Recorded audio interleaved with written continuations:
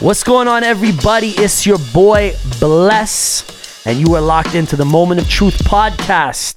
This week, despite having my co-host with the most, let me know, I have a very special guest in the building, a longtime friend, a big brother, a mentor, a guy that literally, for one reason or another, has been along my violent ragdoll of a ride in the music business. Patrick Guay from Eventco, aka Pat Rec. Let me get it. AKA Black Lung, AKA Dark Science. The soul brother number one in the building. Pat Rec. Thank you for having me. Thank you for coming, man. No worries. Yeah. Let me just start by saying that when I made a list with Lemmy and our producers, you were one of the first people that came to mind. I have no idea why that would happen, but well, aside from being the guy at Three Amigos on the cover of the hour of the best of the best, Mirror was it Mirror? Okay, so best of the best. Pat was on the cover with an airbrushed afro and an Echo hoodie. I kind of wish I had enough time to I have that somewhere at home, and I wanted to dig it up at home and just like bring it. So maybe you can cut to. Oh yeah, you do it live. But I was gonna say if this was like, whatever, you could cut to that photo. We might be able to work some production. Okay, magic. well I've got like a scan of that somewhere. Is it on the Google? It might be. No, that thing the kids are using these days, the Google. I don't think it's on the Google. I mean, it's way too. I mean, this is the beauty of this stuff. Like, it's like everything I did, like for the most part, that was in the public eye, existed before the internet. So, like I used to play in this band called Slaves on Dope, and we were Shout actually out Slaves like on Dope. Slaves on Dope is a big deal. And, we were, we won the Show Must Spree contest, and we like toured Canada a bunch of times, and it was a beautiful thing, and but for a couple years, but. Like there's no videos, there's no photos, there's no like I had some really, really bad looks back then, and I'm super glad that there's not a ton of photos out there. You were saved from what was Vice's don't? Vice exactly. The Vice's don'ts. Yeah, I would have been there. So to answer your question, the reason you were one of the first people that I thought of in my probably top 5 is because I met you when I'm like 14 years old. Yeah. And for those who don't know, before Pat was working with Eventco and on the live side of things, which I want to get to that, he used to host a radio show, one of the first hip hop shows that kind of gave a voice to MCs like myself. We could come on there and catch Rec with Pat Rec and Orion on Off the Hook Radio, and we used to torment mentally ill people on the radio. Oh man, people would call pre-internet trolling. People would call in to fight with us, and we'd hang up. It was like the Howard Stern. It was a scene, man. It was. I mean, it's funny that to think about those times. And actually, a couple years ago, my brother, who for whatever reason, he just like taped everything. He's got like 20 or 30 tapes of That's amazing. like all these old like episodes, and just listening to that, it was like, how did they let us on the radio? Yeah. It was like we just took the piss out of everything. It was like so guys would call up and it'd be like, it's like, hey, it's like Ross Strimmerd from St. Leonard, like it'd be like, yo, because we had a freestyle hour or whatever, and it would be like, yo, I'm I'll cut you and whatever. It'd be like next, I'm surprised some of these guys didn't actually drive down to the studio. I was always thinking this. There. I was actually thinking, I go, yo, if these motherfuckers find out where we're so at, obnoxious. We're finished. It was really. Remember, dudes used to call from jail. Dudes used to call from the Bing and shit. Yeah. And if they were corny, we'd cut them too, like real quick. Really, really like disrespectful stuff that was happening. It was disrespectful, but it was something that I feel is missing these days because everything happens on social media. Right. Sense of community. Yeah, I mean, it was a different time, and I still remember that cover you're talking about. Like I remember. Explain to them what that is. Well, so there used to be a weekly in Montreal that was like a weekly, The Mirror, like a alternative rag or whatever they called it, which was The Mirror, which was like a newspaper wrapped into 1 week, one edition that came out on Thursdays. And it was kind of a big deal to be, if you got anything in there, it was a big deal. Yeah. And I remember Alistair, who was like one of the guys that ran the ran the magazine, called me up one day, and he was like, "Look, it's kind of weird because Shome has won best radio station for the last 20 years in the Best of Montreal, or best radio show or whatever." And it's like, for some reason, your weird, hip hop radio show that's 2 to 4 a.m. on Wednesday evenings, it like got voted best radio show. We turned into a fucking party. Yeah, shit on people and played it was like dope independent hip hop. Yeah, so like he was like, "So I think we're gonna put you on the cover," and I was like, which is so random, right? Which is so random, and like I like at the time it was like, well, yeah, of course you're gonna put us on the cover, but like now, like looking at it now, it's but it was like, a big deal because it was like 300,000 copies circulated in every subway station and every fast food joint.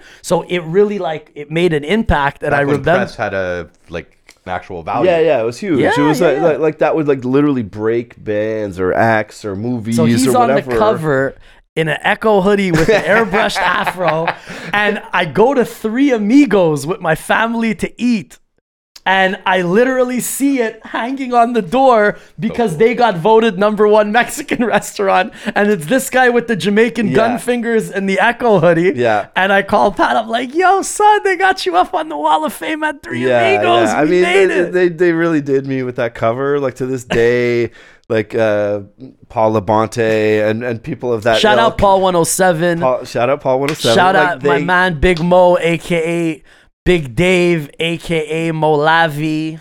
Yeah, like these are the type of people that still. Shout out Shades of Culture, D Shade, Orion. I saw Orion last night. Ushua, Lo Pesci used to come through with us. Are they still performing Shades of Culture? No, I mean, they've been doing I think they did like a 20th anniversary thing recently. Okay. I think they played Pop Montreal last year, but it's very it's seldom between. I mean, it's like you're. Those guys are like, I mean, I'm turning 44 next month, so those guys are a couple years older than me.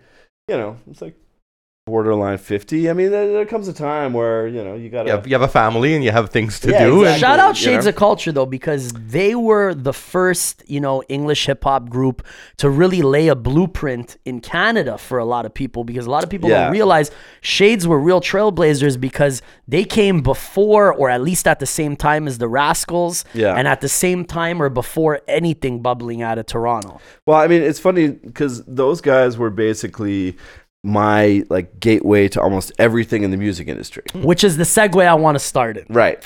Okay. So I don't mean to cut you off. I just want to go semi-chronologically because it's going to become a wild ride here.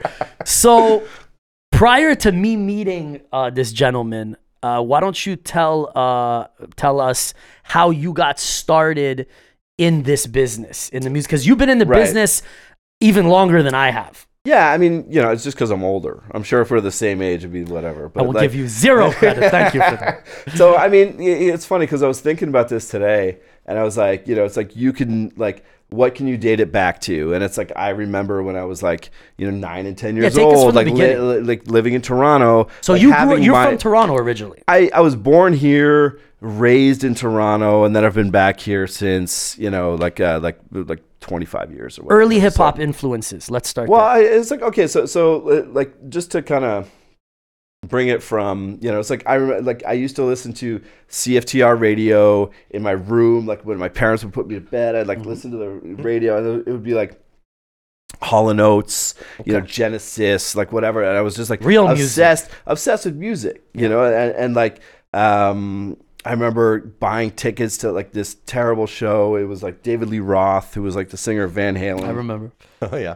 Me and my buddy were 12, and our parents for some reason let us go to Maple Leaf Gardens and go to the show. That's dope. And I remember he had this jean jacket that had all these band names that were listed on it. It was and I remember he had this U2 patch at the back. And you're at a rock show. And, you figure it's all good, but these kids behind us were yo, U2, that's whack, or whatever. You're a poser. Get that shit out of here. Yeah, you're exactly. And you're oh man, what are you talking about? It's there's culture moments was so in your life, different. yeah, exactly. And it's those things kind of blow your mind open. So, I mean, that was my first real taste show or whatever. Music, and a couple of years later, going to see Neil Young and Sonic Youth at the Forum after I moved here. But then like everything changed in like 91, 92. What changed like, it for you? Who was your it's favorites? like so starting to play music and playing in bands, and then discovering like like Sonic Youth and like Pavement and Dinosaur Jr. and these bands, and then there was like also the crossover of like Public Enemy and like NWA and like all this stuff. Working where it was Anthrax, like House of Pain. yeah, exactly. Crossover There was shit. all this stuff that was like oh, this is cool, but oh, this is cool too, and like you would read magazines and you would see like the dude from X band like Rage Against the Slayer or Machine. whatever, like rocking like a Public Enemy shirt, Yeah. and you'd be like, what is that? Yeah. And you want to know. Yeah. And like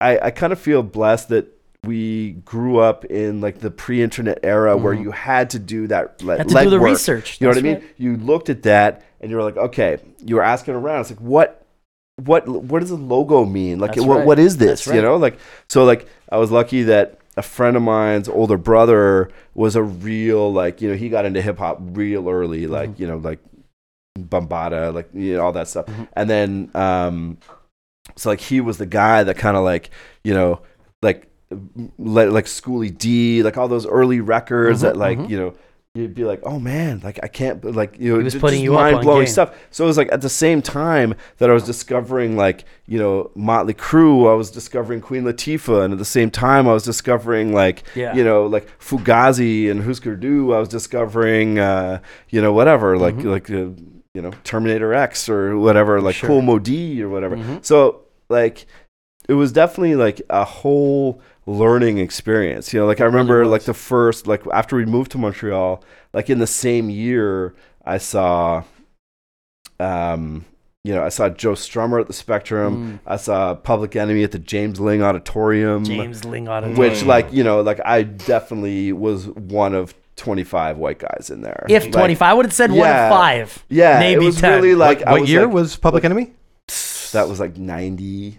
90, 91. Couldn't Yeah, have been something like further that. And it was like past it was that, really yeah. like they played there twice. One time Flavor Flav didn't show up, and I was glad like I didn't buy tickets to that. And then like the year after they played again, and he did show up. And so it was just like this cross universe Culture of clash, music yeah. of stuff that like and at the same time it was like it was like punk, metal, indie, hip hop, like all this stuff was happening at the same time. And I was very just young and impressionable, and like at that time after we moved here, that's when Slaves on Dope started.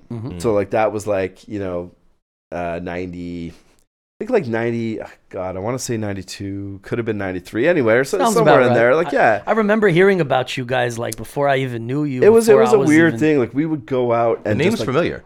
Yeah, Name's just 100% poster. familiar. Like everywhere. We'd drive to Toronto and just poster over everyone's shit. Put stickers up. Like this guy, like Paul Gott, this guy from the Ripcords, this local band who's like still exists to this day. Like he had this like sticker press where you get like 1,000 stickers for like $25 or something like That's that. dope. And there was like these like black square stickers. You still see them from time to time. You go out and like like Has some like good these tape bands, on like, them. there was like 100 bands that would go and get these things, Yeah.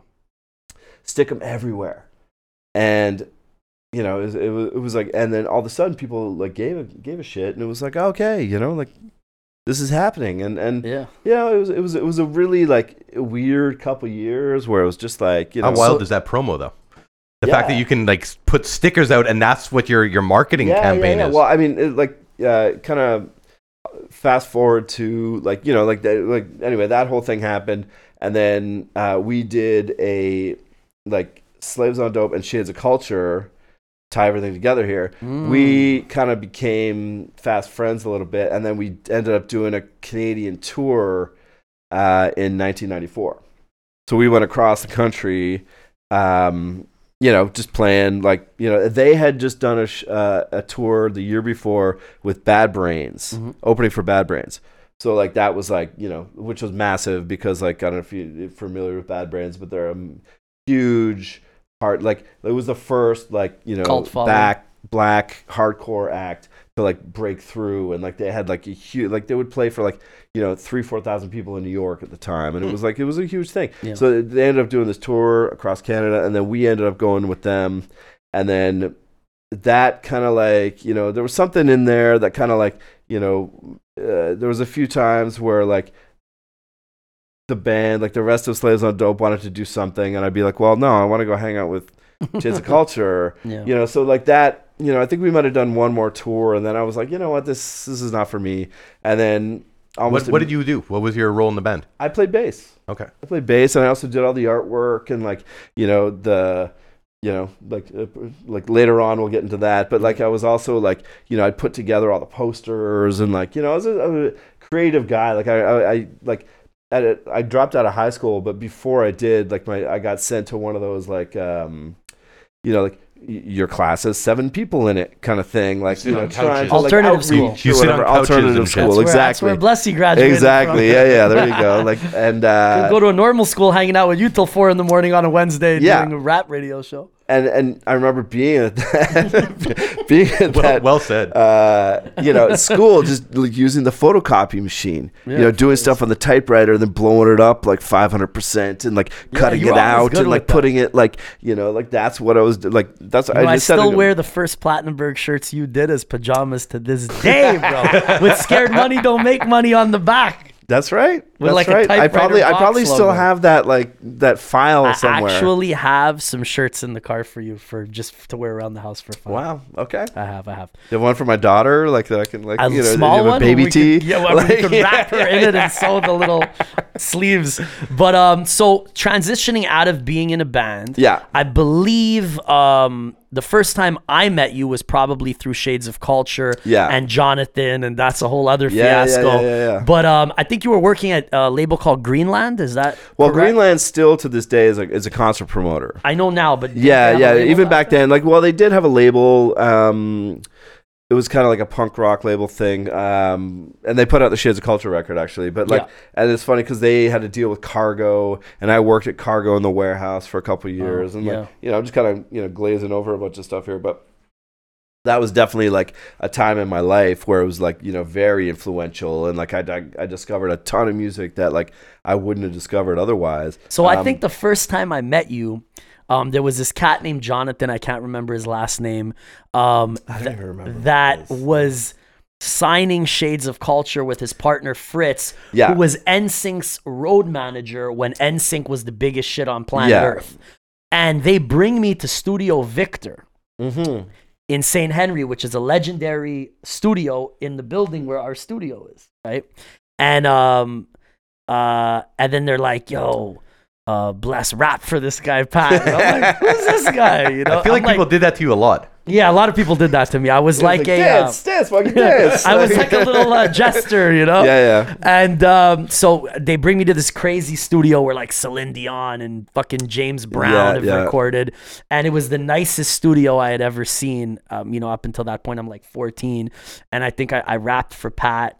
And I don't know whether he co-signed me or didn't. I can't even remember. But I remember after that day, Pat is just in my life for the next 20 years. Like, and like I didn't sign with this guy who introduced us. And it just like, this is why he needed to come on here. So forever friend. I mean, but the funny thing is that there was so many. Like like you're kind of glossing over the fact that it was like that Chance who kind of brought you in to that whole thing. You know what I mean? Yes. So like there was this kid Chance who had moved here from maybe Toronto, maybe Northern Ontario, somewhere maybe like Toronto. Orangeville or something. Shout like out that. Chance, Shout out Chance aka Big Caesar. I know Big Caesar. If you want to look him up, I did not know that. I kind of lost. Track of him. Yeah, a lot of people did, but shout out Chance. So Chance was a grown man who I was hanging out with, but we had a little rap duo. Is he a heavy set guy? He's native, no? He's dope. He's like part native, part black, part native. Yeah. He battled in King of the Dot a couple of times. I've seen him live. Oh yeah, he's a decent battle rapper. Yeah, so I mean, we haven't seen Chance in years, Right. But at the time, me and Chance had a little like rap duo, and I Chance was and like I. 15, and he was older. But You've been around for 100 years, this guy. No, yeah, he was definitely Yeah, he was yeah. definitely talented, and still is talented. Shout out Chance. is. So Chance brought me to meet Shades of Culture's people, who was this gentleman and another guy named Fritz and Jonathan. And Yeah, it was a bit of a bootleg operation. Like, you know, like there was like you know, Montreal there was getting stuff happening. You know, like Shades of Culture actually had stuff happening, and it was, you know, legit. Like there was like a full like Backstreet Boys tour that they had Yeah. done. Like Because of you Fritz, know, I like guess, yeah, with the whole exactly. Like NSYNC thing. like there was stuff happening, but it just never got out of Quebec. Like you know. Yeah. And you know, there's a lot of stuff like that still never gets out of Quebec. I mean, like in 20, 25 years, there's a lot of stuff that hasn't changed there. But, you know, like that was enough to kind of start a company and, you know, try to find some developing feet wet. acts. Yeah, Yeah, right? yeah. Like, so it's like, okay, so what else is out there? So there was a couple other things that, you know, the label had signed, and like, you know, Chance had come by. Like it was the beauty of having the radio show too was like, you know, it's just totally a testing ground for like, you know, it's like stuff that's coming up. And like I remember him coming in and, you know, just being like, wow, this kid's really fucking dope. And at the time, it was like a lot of that Ruckus Records stuff. Yeah. Like you could actually Ruckus was a put big out, influence on us. yeah, like Lyricist Lounge you and could all put that out sound you bombing. could put out like a super like boom boom boom ka ka ka ka ka, you know, one of those kind of beat Company records. flow And, kinda like, yeah, shit. exactly. People Yeah. would actually like give a fuck. And so, you know, that was like, it was like, you know, it's like this kid's actually fucking got something. So, you know, fast forward, it was like you did sign him, and then you know, I felt so bad for him because, you know, the guys that were running the label just didn't get it, and it was like, It was early too. it was early, but it was also like, you know, like, hey, you know, here's these like 5 songs I got. It's like, okay, cool, let's bring them to the studio. And then, you know, the exact same 5 songs would get cut, and those guys would be like, oh, this isn't commercial enough, or like, what's the single? You're not bringing or like in a commercial whatever. artist. And it's like, this is exactly not what we had, you know, discussed. So like, and I'm sitting there being like the, you know, de facto A&R guy, being like, sorry. Like, I don't know I what can't else do to, I anything, don't yeah. know what else to tell you. But So like, so shout out Jonathan. So he Yeah. wants to sign me, right? And he introduces me to Pat, a few other people. What at year are we in, studio- Bless? Huh? What year are we in? I mean, I was 98. 15, 20 plus years ago. this is Amazing. 98. I think this was 98.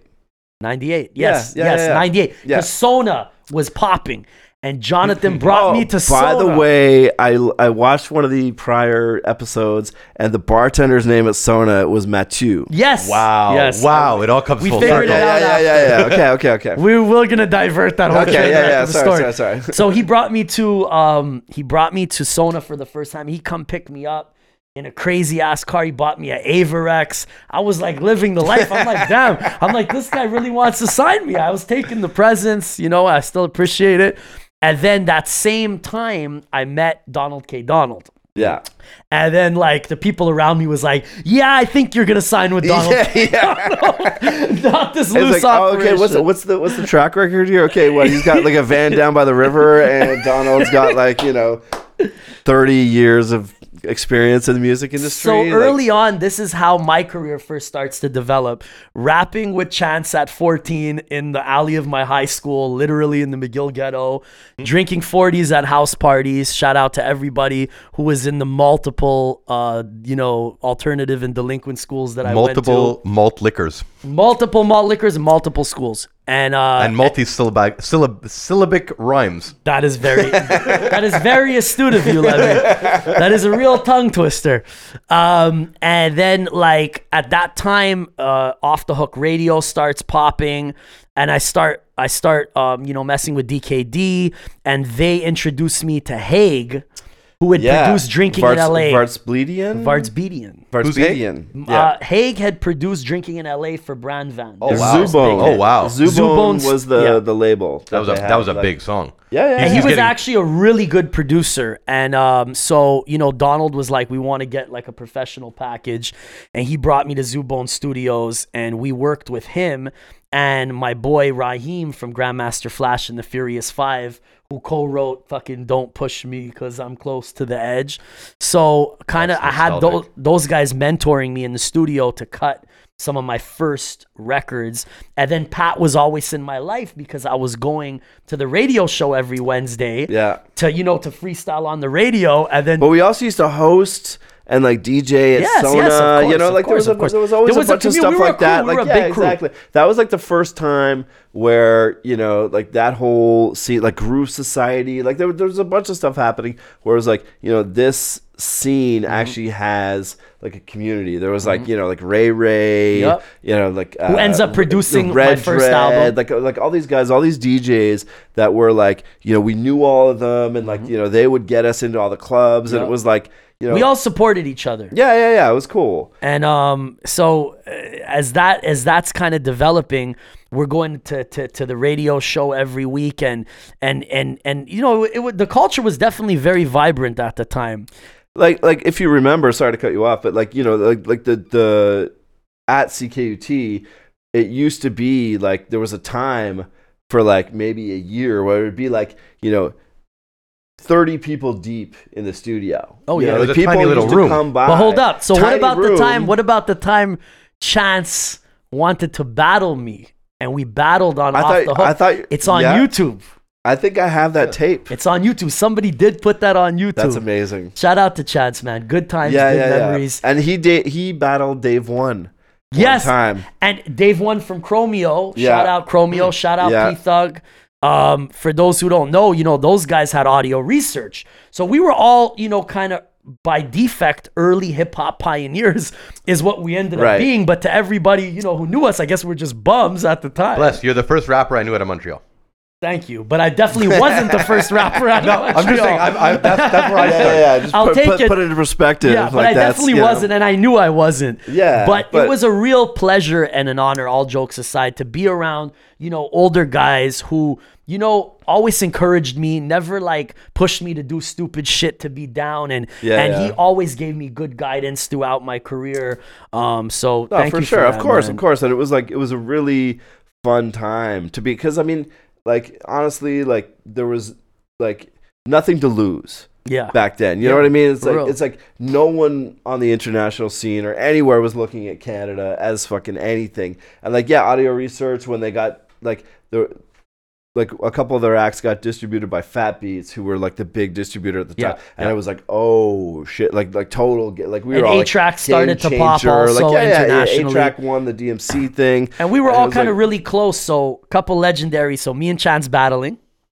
Me, Dave One, and someone else going back and forth. There's a tape of that too. Chromeo. So that's me and Dave One from Chromeo going bar for bar freestyle on like Jay-Z's first album on Reasonable Doubt beats. Like, there's so much history, bro. So much history. And, shout out to everybody who used to tune in. Anybody who might, be checking this out. Don't shout out to CKUT, right? Shout out to CKUT. Exactly. You didn't do that one yet. Still going, man. And definitely don't be shy to drop some comments below. You know what I'm saying? And let us know kind of, what your favorite moments of Off the Hook radio might have been. And anybody who has any old footage or audio, definitely let us know. Man, like Dusty Digital right What there, about the time that the show Insomniacs from Comedy Central came and covered the show? Yeah. And they put us on Comedy fucking Central, bro. That's right.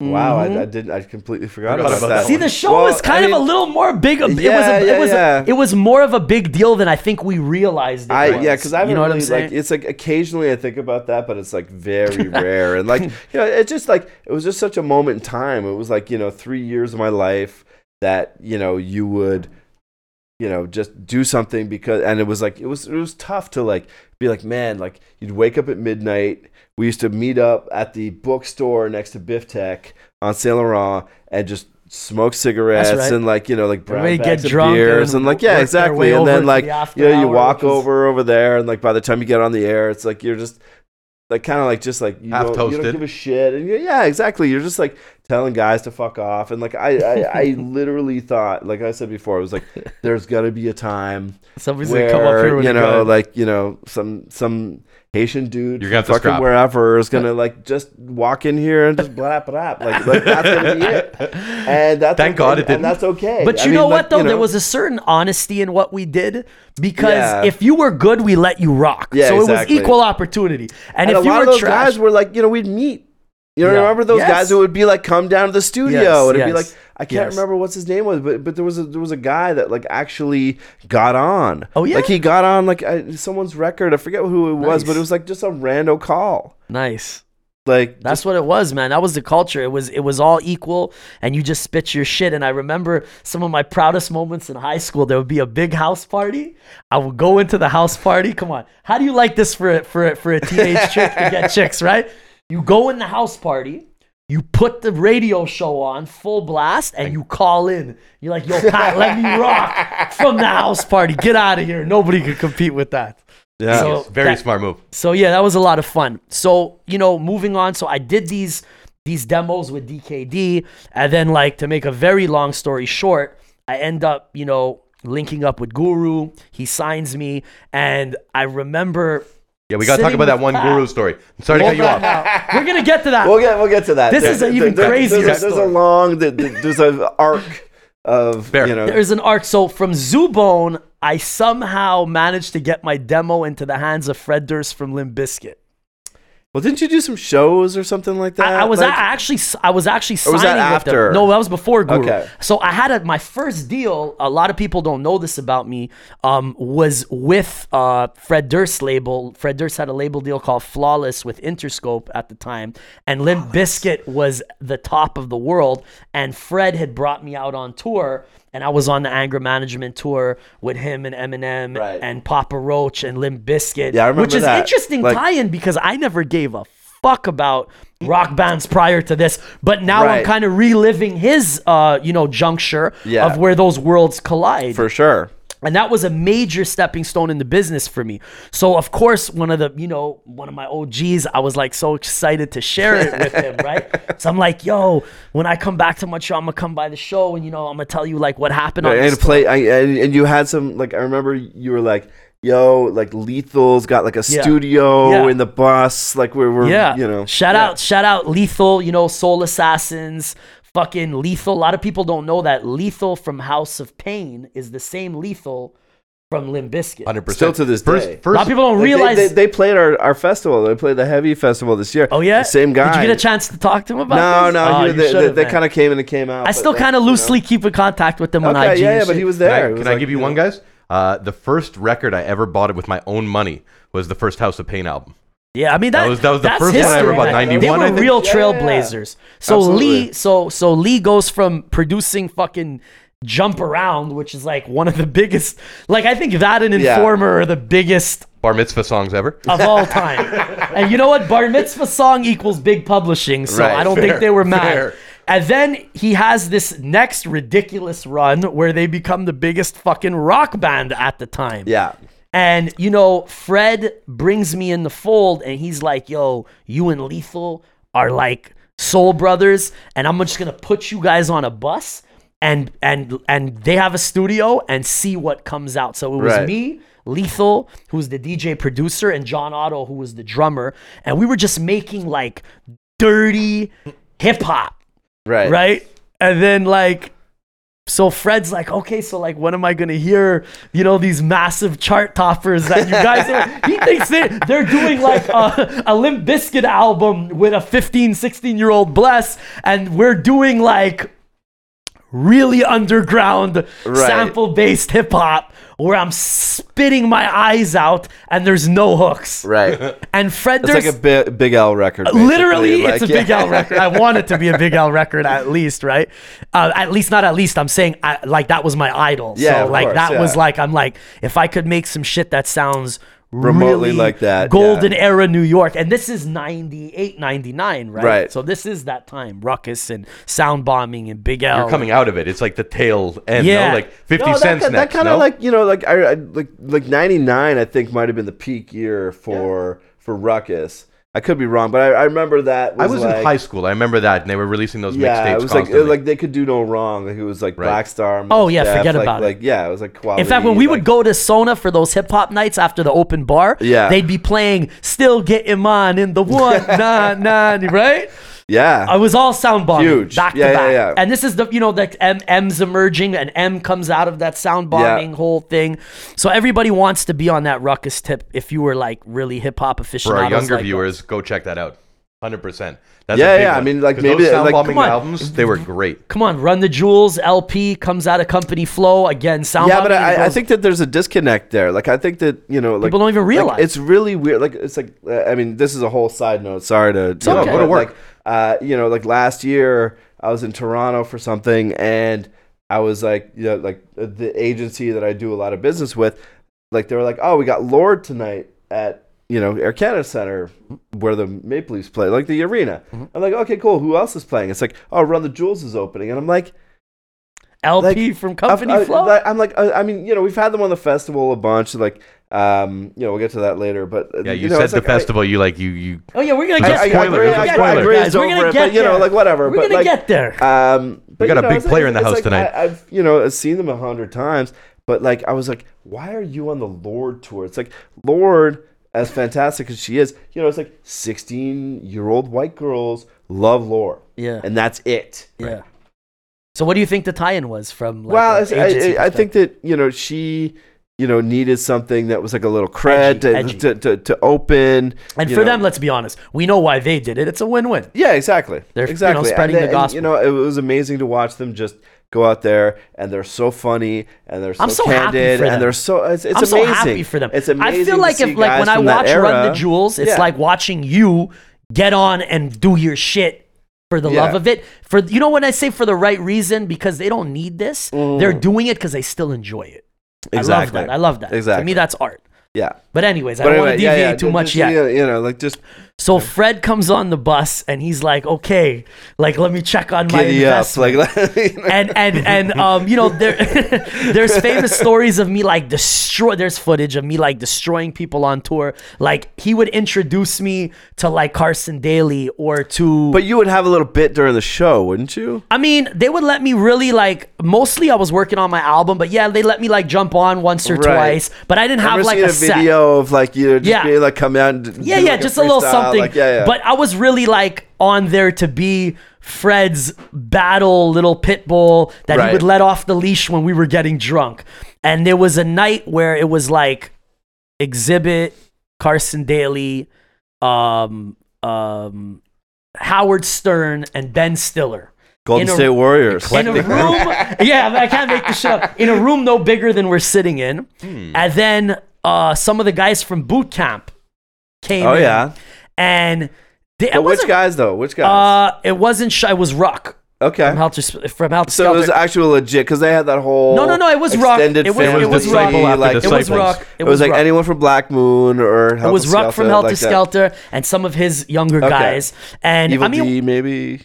Evil D wasn't there. No. Okay. But it was Sorry. it was Ruck and some of his boys, and somehow they were like messing with some people Fred knew, and he was like, "Yo, go back and forth with Bless," and he made me go back, and it wasn't a battle. We weren't dissing each other, but it was like heavy bars, Right. And it was like Bless loses his deal if he doesn't hold his own against 6 of them. Right. It's just me and 6. And and I'm the biggest boot camp fan, but I think I did okay that night. I think I did pretty well. Fred seemed to be pleased, and I just You got to understood stay on the bus. that when he let me off the leash, that I had to go. So Right. I represented. I rapped my ass off. I spit my heart out. I gained whatever little props I could on the tour, and then so Fred comes on the bus, like, "Okay, what you guys make?" And he just looks at Lethal and he's like, "This is really hip hop. Like, where's the hooks?" Right. And I'm like, "You're gonna do the hooks." Like literally, like, you know what I mean? Yeah, And then yeah. he's like, "Yeah, I'll do 1 or 2, but like they Right. all need to have big hooks." And I'm like, and I'm not stupid. Like I'm a businessman at the end. I'm like, Sure. no ego. I'm like, all right, cool, whatever you want, as long as nobody rewrites my verses. Right. Change the beats. And you just got a couple hooks out of Fred Durst. Yeah, like it was always supposed to be. It was always that was the game plan that like the first single should have Fred on it, right. and that was gonna be my thing. And anyways, whatever ended up happened, and that was a whole other story. So I come back to Montreal, and there's this big write-up, and I'm gonna find that on the Google. There's this big write-up about, and I'm like 16. I look ridiculous. I have no facial hair. I have a little like haircut with little curls and a fade. I can see it. I look like I'm from the reality this guy. show Growing Up Gotti. Yeah. Remember Growing Up Gotti? That's when I had that haircut. Okay. I looked like Jersey Shore before Jersey Shore. Yeah. And then there was this big fucking article on how like I'm, signing It with was Lin. Cha, wasn't it? Exactly, Cha Yeah. Dunleavy. Yeah. Shout out Cha Dunleavy Still from the doing it to Gazette. this day. So he gave me my first big feature. So I'm all excited. I come back to Montreal, and Pat's like, yo, let's go for lunch. Do you remember this? Dude, We where did went we to go? this pasta place. Actually, around the fucking corner from where we're filming right now, P. Because you used to live over here, right? Yes. It was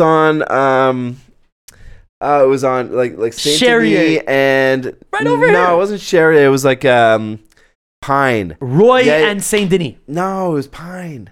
was a pasta place. Yeah. It was like a choose your own. Exactly. Like, yeah. I know So exactly. me and him are having lunch, Lemmy, and I'm telling kind of like this story that I just told. Yeah. And a woman gets up who's eavesdropping on our conversation I completely forgot and about comes to our table and says, I just want to let you know, you sound ridiculous. You're a pathological liar.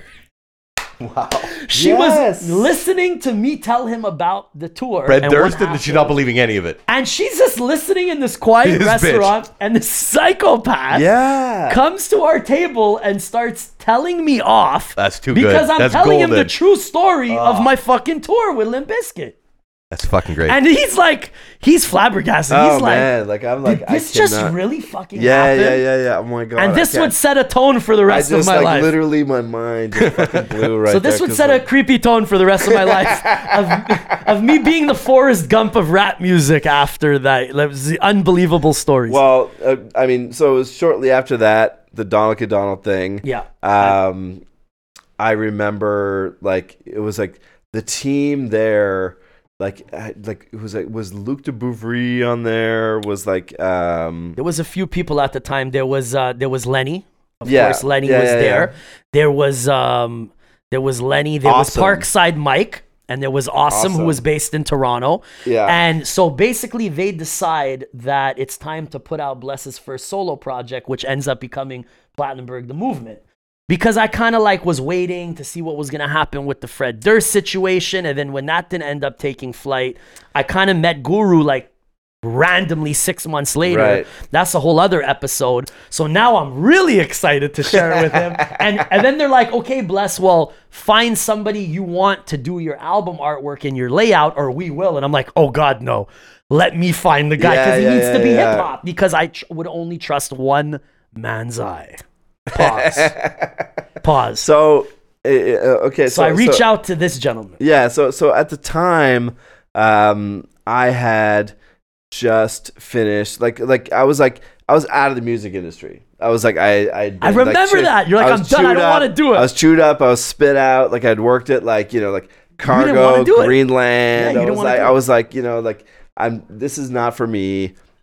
Like I'm out. Mm-hmm. And I had gone back to school for graphic design, like because that was like one of my true I Early I talents. knew that I had an eye for it. I didn't Good for you. know exactly how to put it all together. So going to the I decided to go to school. Yeah, let someone who's done it before show you how to do it. Yeah, and it was weird because not to toot my own horn at all, but like it was like one of those things where like you go to a school and like they're teaching you stuff you already know, and they're giving you 95s on every, and I'm like, okay, I appreciate this. It's like there's a few things that I get here, but at the same time, it's like, okay, it's like whatever. It's like Trebas for someone who's already mixing albums. Exactly. So it's like, and you were past that. So I went for a year. It was a 3-year course, but I just did the first year, and then I got a job at some random like Chabanel bullshit. Like, just like, like they paid me crazy money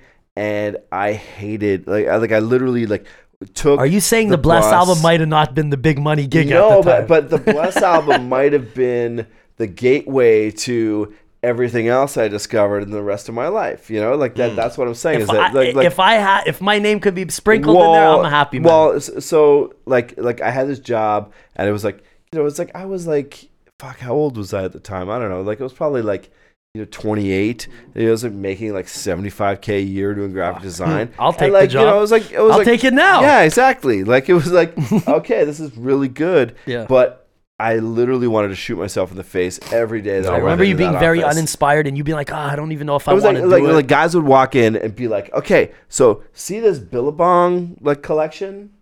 It's like, so take that and replace Billabong with, whatever brand. Surf Bro or whatever. Oh, they and were I'd be straight like, doing them like well, China okay, styles. that's cool, but how about we do, whatever? And they'd be like, how about you take this entire collection and just change the name to Surf Bro? And I'd be like, okay, well, sure. I'd be happy one like, day yeah, you you were done. really had Exactly. something. So I lasted about a year doing that, and then Lenny calls me and is like, oh no, we had already done. At that time, we had already done the 12-inch. We had already done a few things, and then Lenny called me. It was like, hey, listen, and like at that time. Because Lenny was the one you were dealing with to proof my first drafts of the Plattenberg layout. Exactly. And at that time, like I also had some some personal money come in, and whatever. I like bought that condo and whatever. Like it was like I didn't care so much about the money at that time, and like I remember Lenny calling me and just being like, hey, we got a job for you. We could pay about a third of what you're making right now. And I was like, I'll take it. I remember we were doing grant applications for my album, yeah, that's right. And I was sitting in the office and they asked me, what about your boy Pat who did all the graphics? And I was like, yo, Pat's dope. Like I totally was happy. And I wanted them to hire you so I would have more access so we could do our shit. You know what I mean? And that whole thing, like literally, like I remember just being like, okay, sayonara, fucking Chabanel, and just being like, good for you. It wasn't. So your heart wasn't in it. It wasn't there. For those who don't know, like who aren't necessarily from Montreal, so VKD was pretty much the only big record label in Quebec at the time on the English side. There was a lot of French labels, but they were the main player for English music. I'll give a like. And weren't they booking too? Weren't they? Well, okay, so they came a from booking agent afterwards. This is the thing. So okay, I'm gonna like. I don't know if you've read the Questlove book, but like it's incredible because his manager gives these like he writes the book and then his manager gives these like side notes of like either what really happened or his perception of what really happened. And sometimes these things are like a full paragraph on the side long, of the page, on the side, just my account of exactly. We'll do that one day. You write the book and I'll do the side notes. Sure, yeah. But in this particular instance, so like in 1998. For between like the 60s, 70s, 80s, and into the 90s, Donald K. Donald was the biggest concert promoter in Montreal and was part of the like Canadian mafia with like Michael Cole and a bunch of guys who were like, it's like Vancouver, Toronto, Montreal. Like they ran the roost. Like you could not book a show in Canada. It was way before Event Stones, like exactly. It was like you do not fuck with these guys. So like in 1998. Donald got an offer from House of Blues, who was like in Toronto, was like the major promoter. He bought out like not the venue though. No, not the venue, but part of the venue. Okay. But like he had exclusivity on the Montreal Forum for all concerts. Right, he was Evenco before Evenco, right? Well, this is the thing. So he sold to House of Blues, and then part of his deal was he could not promote a show anywhere in the world for 10 years. So he starts signing new music. Yeah, exactly. And that's when genius. So he had Aquarius Records back in the day, which was like April Wine. Shout out April Wine. And Corey Hart.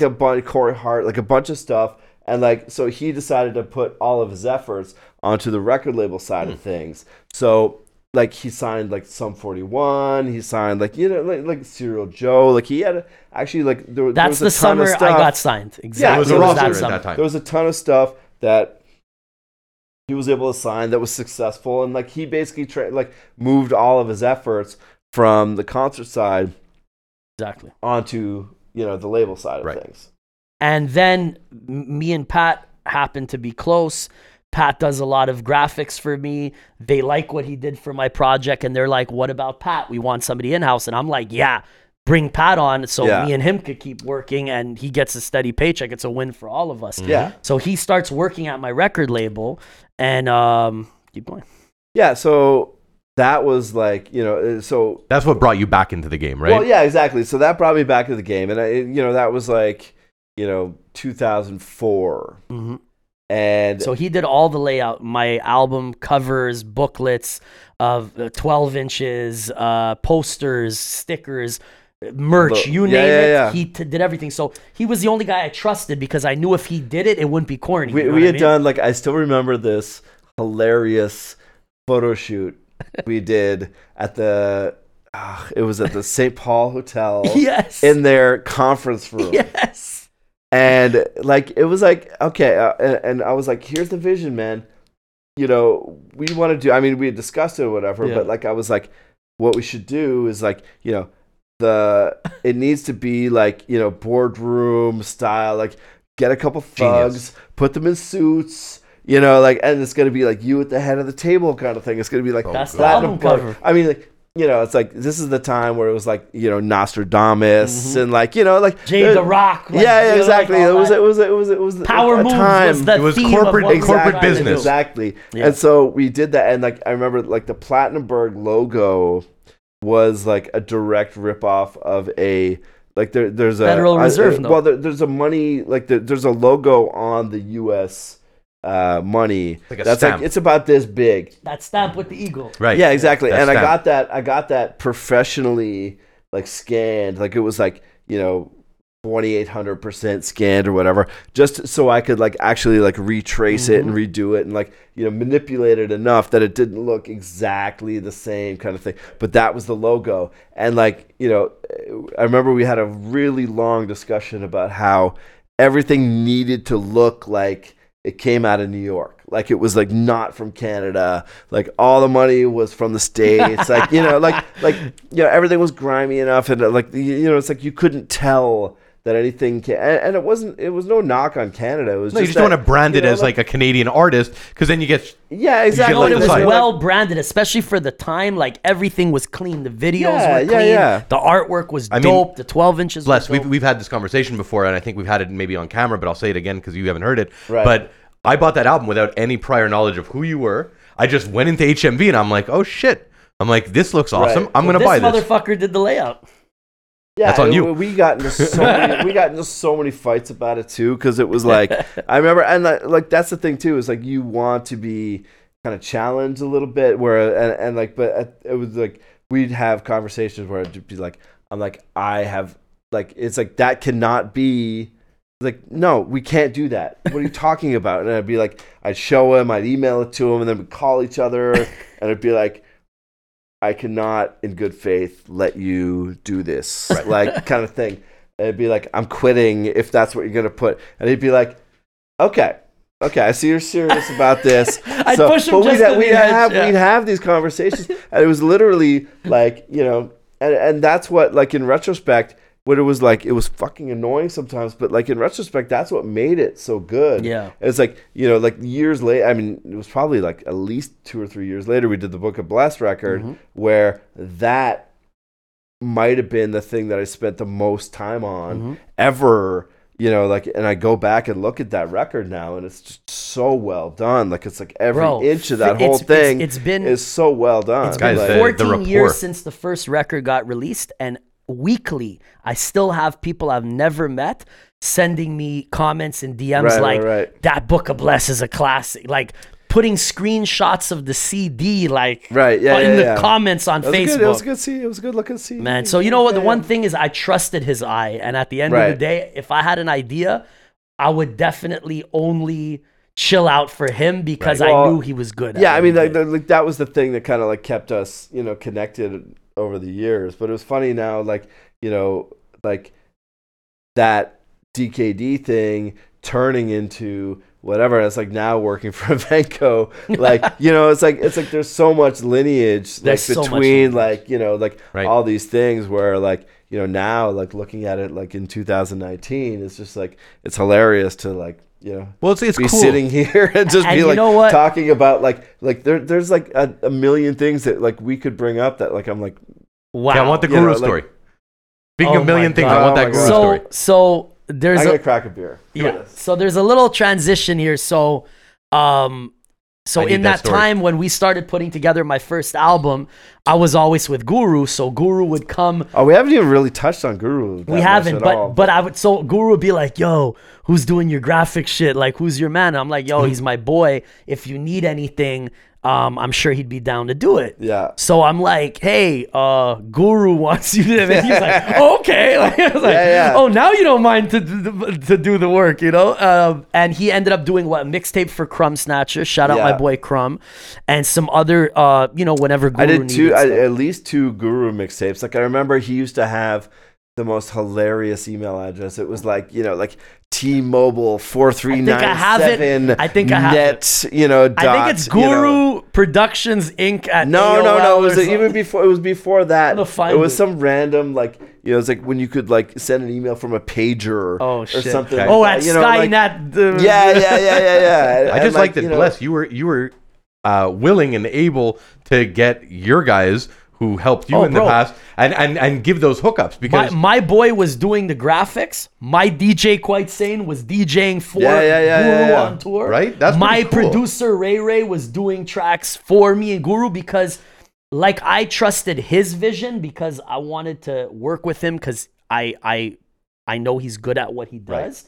Guru trusted my vision to be like, yo, if Bless puts his name to it, I know it's not. but gonna it's be a corny. testament to what kind of businessman you are that you're able to share your resources because like I enjoyed it. our Yeah, Why would fun. I want It to was work great. with somebody Like, I don't yeah. like?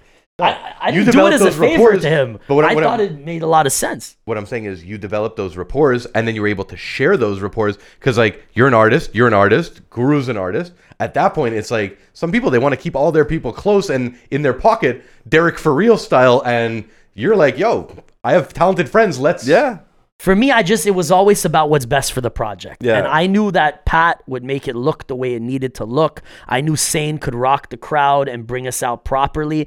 And that was just the bottom line. So why find some rando from New York or you know what I mean? I just would tell Guru, trust me, I got it. You know what I'm saying? And he'd be like, all right. Although I will say that there was a few times where like Guru would call me up and be like, "Yo, okay, so the mixtape, it's like, yo, I want to do like me standing on top of like the Empire State Building," and I'd be like, Oh, fuck. Photoshop's not there yet. "That sounds like a terrible idea." Yeah. How about like whatever, and like. Honestly, I'm not even that proud of the work that I did with Guru, just because like it was He didn't maybe let you get yeah, have as exactly. much Like it brain. was like he really had a vision for something, and it was very vague. yeah. It was just like it was very like 90s street, like like Canal Street, like like and Pat mixtape, wanted to do like clean, progressive yeah, it was stuff like it was for like the time. because at the time it was like you had like People making money. Well, I mean, also you had like like a bunch of like stuff, kind of like not unlike when like back in like the '93 when like you had like Judgment Night, where it was like you had Helmet and like Rage Against the Machine and like there was Cypress Hill and like all these people. It was like in that time it was like hip hop. Like was starting to kind of get bougie and like into design and like like so you wanted to kind of streamline with things that. a little Yeah, you bit. wanted to Like keep it up was with like that. why don't you want to have like like not have like some like Kool-Aid guy exploding through the fucking like the Basically, wall he as didn't you're want to like do shit that looked like a mixtape, even if it was just a yeah mixtape. exactly like why He do we wanted have to this make like it look super like a clean legit and album. nice and like fashion or Yeah. like whatever like And in it was a- retrospect, I'm very happy that I listened to you Well, I because mean, the shit it- still looks clean. It's yeah, in my exactly. studio to this day. like like that to me was like, you should, you should expand your vision a little bit. And like Guru, like, he was very, mindset into that kind of like, raw dog, like, ghetto kind of thing. And that's fine too. Like, it worked out. But like, I definitely would have loved to see him go in a bit of a different direction. Well, and the funny thing is that like, not Moment of Truth, but when Greatest Hits record, Full Clip came out, it was like they finally embraced that. Well, I think what it was, in Guru's defense, maybe he looked at the mixtapes as a one thing and the albums as another thing. So maybe he didn't want to break your head or complicate shit. He was just like, yo, just a simple mixtape cover like the Canal shit. Yeah. For that project. Right. You know what I'm saying? Yeah, maybe. Because I definitely saw him really paying attention to detail. If it was like Jazzmatazz, all that shit was really top of course. tier. Yeah. So maybe he was just like, yo, I don't want to bust your boys' balls too much. Yeah, fair enough. But I mean, like, it's like, I definitely like, he tied your hands a little on those like, yeah, and that's fine. But I still was like, super, like the fact that I was able to work with Guru and like, like appreciate it. Like, it was like just be able to like hang out with him a few times. Like I remember that Spectrum show, when they did and the Moment of Truth tour, and that was just massive. Like that was huge. Like that whole record, that whole thing, like was just. And this is like just the year after. This is like it's even before. I think it was before. It was like the Moment of Truth came out in like, I want to say 98. 98. I was going to say 97 or 98. Yeah. Like, so like I started running around with him just after the Moment of Truth. Yeah, exactly. Yeah. And I remember like, timing, bro. Like shooting the video in like Old Montreal, like in the my first the video, elevator. My Time. Like no, it was Talking to Me. Well, Talking to Me was at the end because the label wouldn't clear it because the guys that was all business, but it was My Time / Talking to Me. But technically, you guys can check it out on YouTube. Bless My Time featuring Guru. The video's there. Yeah. And definitely, it was a brotherhood, and it was all, cats that were creative and young coming together for the right reason because we just loved hip hop and we were passionate about the movement. And it was a great time and a special time. So, moving out of that, I really want to talk about, because me and you had a great conversation at Osheaga this year.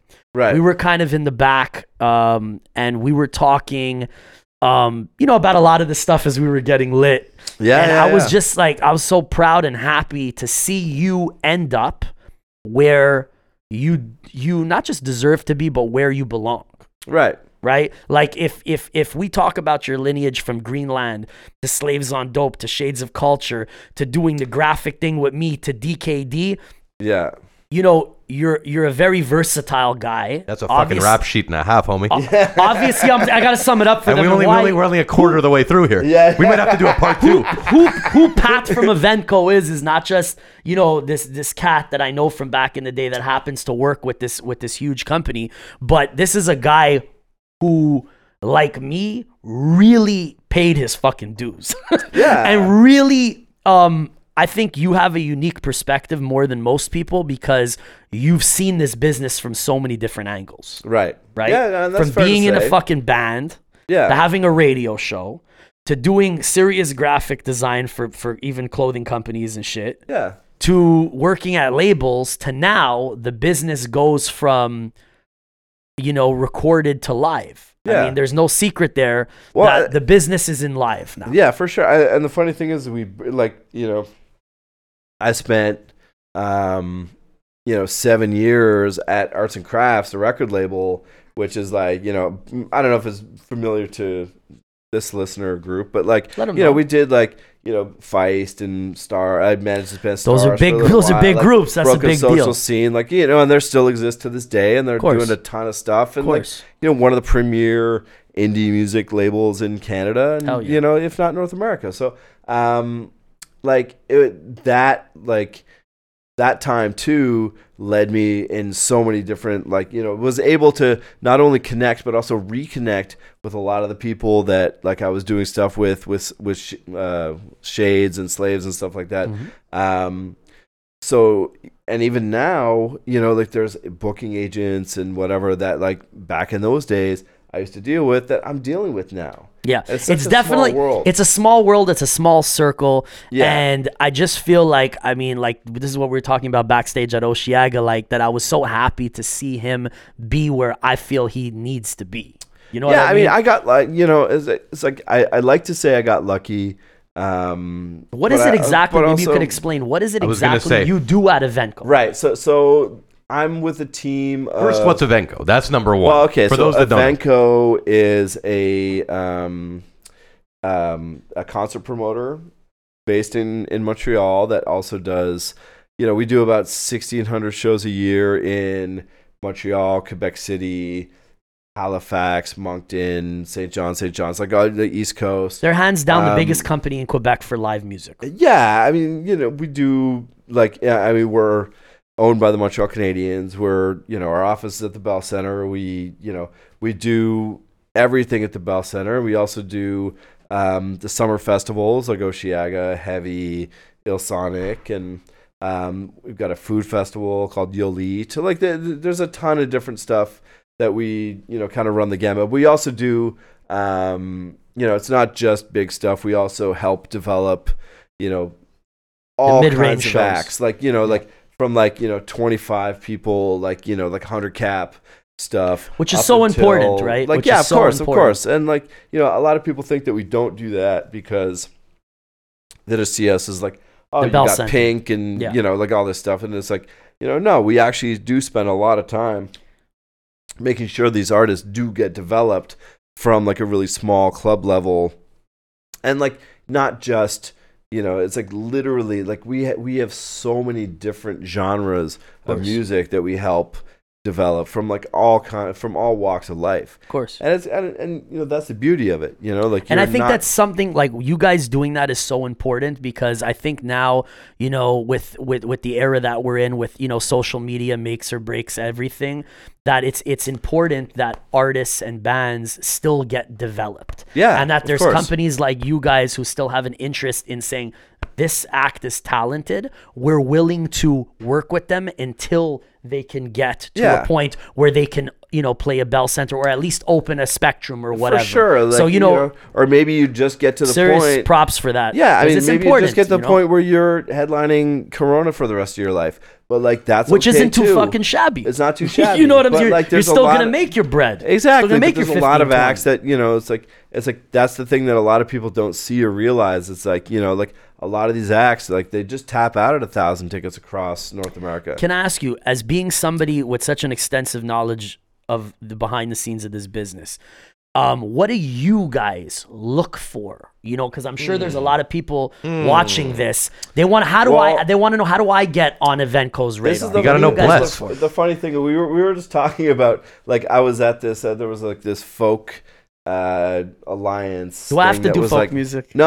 I'm just saying. I was just saying there was this conference that was in town last weekend, and I had to do like this speed dating thing where like, and I got to do a couple of those a year, kind of thing, where like you sit down and like every 10 minutes there's someone new in front of Doing you a and, presentation. like, and they're like, here's what I do, here's my band, here's my CD.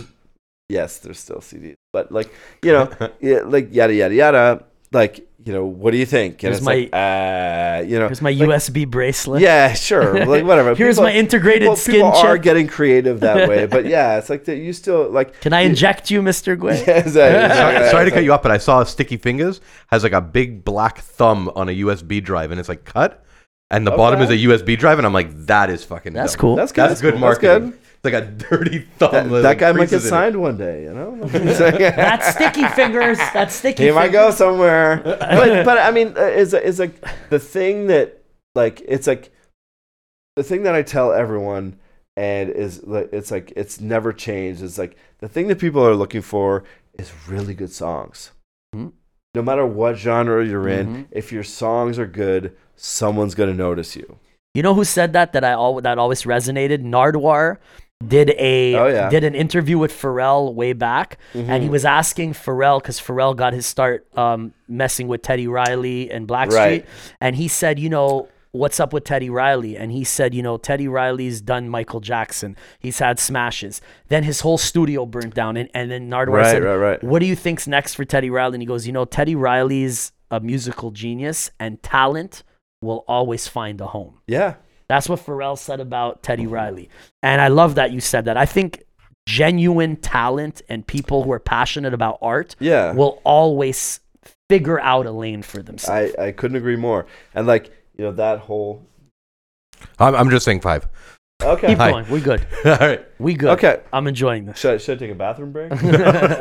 You think? Like I definitely feel that like there's a, especially, like this day and age, like the kids these days, it's like, it's about the look and the whatever. Yeah. But like, it's like at the end of the day, it's like what people like, it's like, it's a beauty of Spotify and stuff like that, where it's like, it's like people listen to this stuff, not for, it's like what they're seeing or the, what brand of it lifts the veil off the bullshit. Like, yeah, exactly. Cool, like, you have these followers. Cool, Yeah. you wear these Gucci pants. Whatever. But like, is this music resonating? Yeah, with the public? exactly. And like, like I always like, like my New Music Friday, it's like I listen to every single song that is like suggested for me by Spotify. And Smart. I'm like, yeah, it's just like, and there's been times where like, there's this kid Novo Amor from England who like, a couple years ago was like, I was like, this is fucking great. Like I went to his Facebook page. He had like 35 followers. He had a Gmail address, and I was like, you're great. If you ever come to Montreal, let me know. Never responded. But then like 9 months later, an agent from Paradigm like responded to my email that whatever, and he was like, hey, glad you're one of the first guys to catch on to this.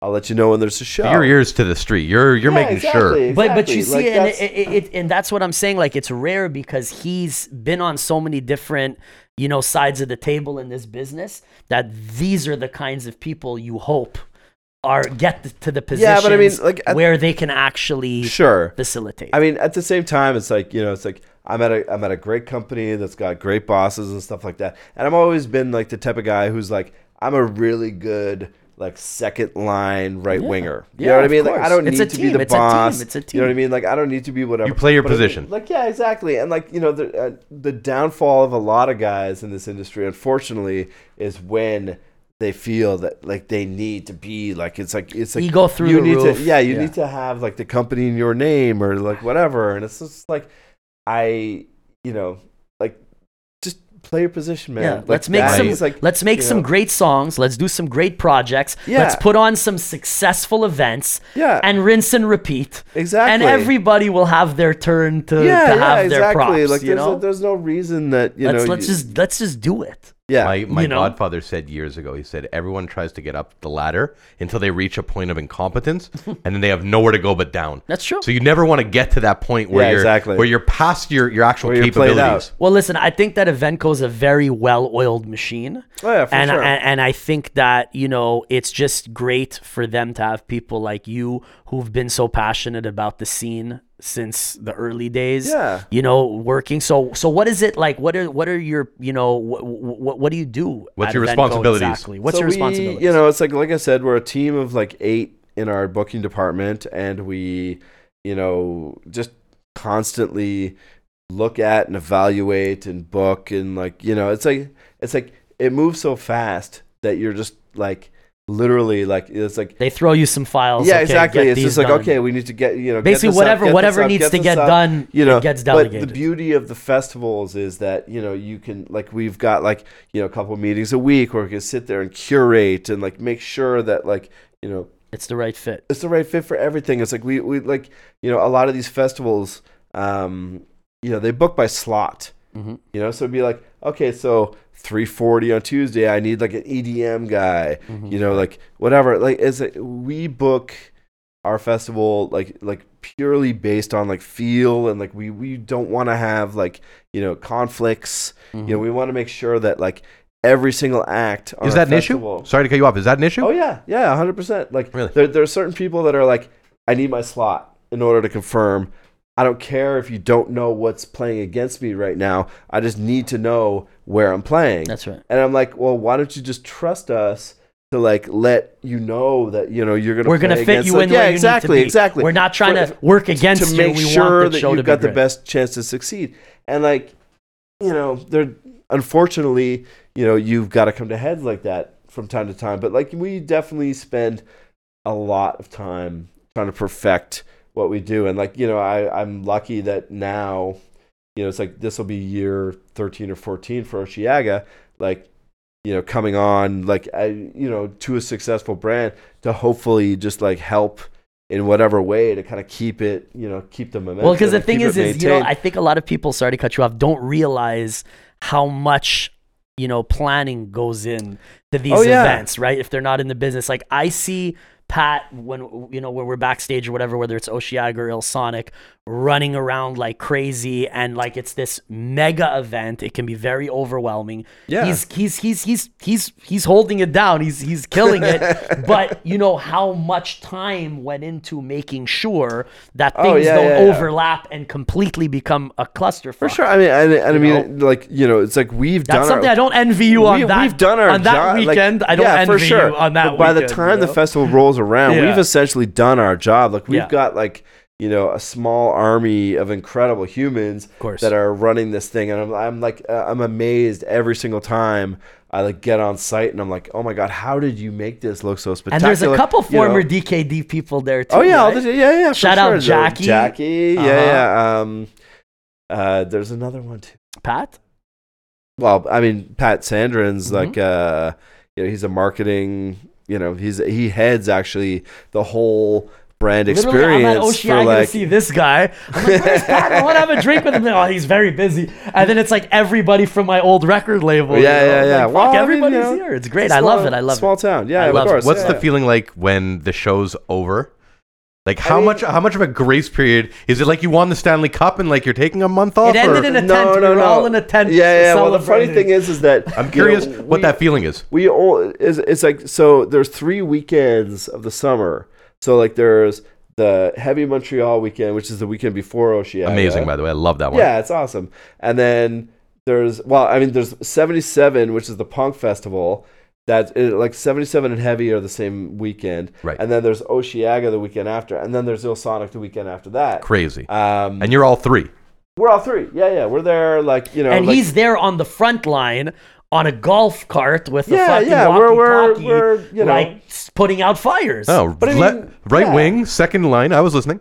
Yeah. I mean, like that's just part of the gig, So like once the whole thing's done, like you take a week or 2 off, but then you're back in it. Right back in the swing. Like, you're like, okay, what's the lineup for next year? Exactly. And like it's getting to the point now where it would not surprise me if we had 5 acts booked for 2020 before 2019 happens. Before the show even fucking happens. And I ask these questions, guys, because I know that there's so many young cats who, think this business is glamorous, and it can be sometimes, but I want people to understand the reality that if you want to be in this business, it's a profession. Oh, yeah. It's like being a doctor. Yeah, you don't just, you've been doing this for 20 years, bro. And that, more and he than worked. Yeah, 25. Professionally, I'm saying, working in the business of music in some capacity. And then, finally he gets to where, he needs to be. And that's like a lot of people always had this misconception of this business. Oh, for sure. That it's a get rich, it's a very sexy business to be in. And like, I get it why people want to be in the business. On the night of, it looks really cool. Oh, for sure. But the whole year that you guys are sweating and you're dealing with, you're putting out fires, you're dealing with temper tantrums, and then just the logistics are a nightmare. Yeah, for sure. You know what I mean? Yeah. But, I definitely admire, how much fucking, passion that you guys must put into. Thank you for putting on a great fucking show, because I've been to a bunch of them. Yeah, thank you guys for putting on one of the best festivals in North America. Like our boss is Nick and Dan, like they, Shout out Nick Farkas. Yeah, for sure. Like they Shout out Duncan. Shout out Duncan, head of production. Another old school. Yeah, for sure. Old school Tokyo No doubt. Exactly. Yeah. Shout out Dan, shout out Trevor. These guys, I mean, like, it's like I've been lucky for the last 3 years to be involved with it. But I mean, like those guys for a long time before that were just making it happen. And like, I'm lucky to come into this and just be able to like be a part of something special.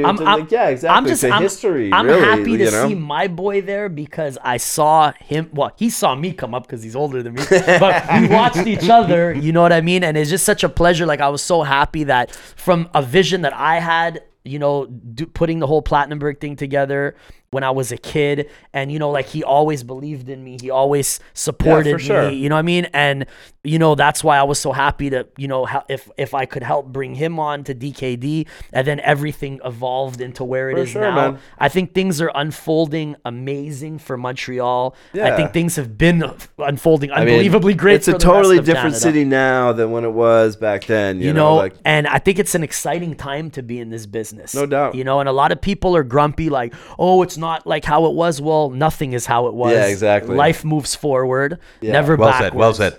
And yeah, man, shout out to you for everything you've done. Dude. Everything you've contributed to hip hop and to the scene, to Montreal. This gentleman is as Montreal as smoke meat when it was a nickel. That's my dad's story. Everyone's dad has that story about a nickel smoke meat and a 10-cent cherry cola. And got to work uphill both ways. You know what I mean? So shout out to Pat, aka Pat Rec, catching wreck at the festivals, no longer the ones and twos.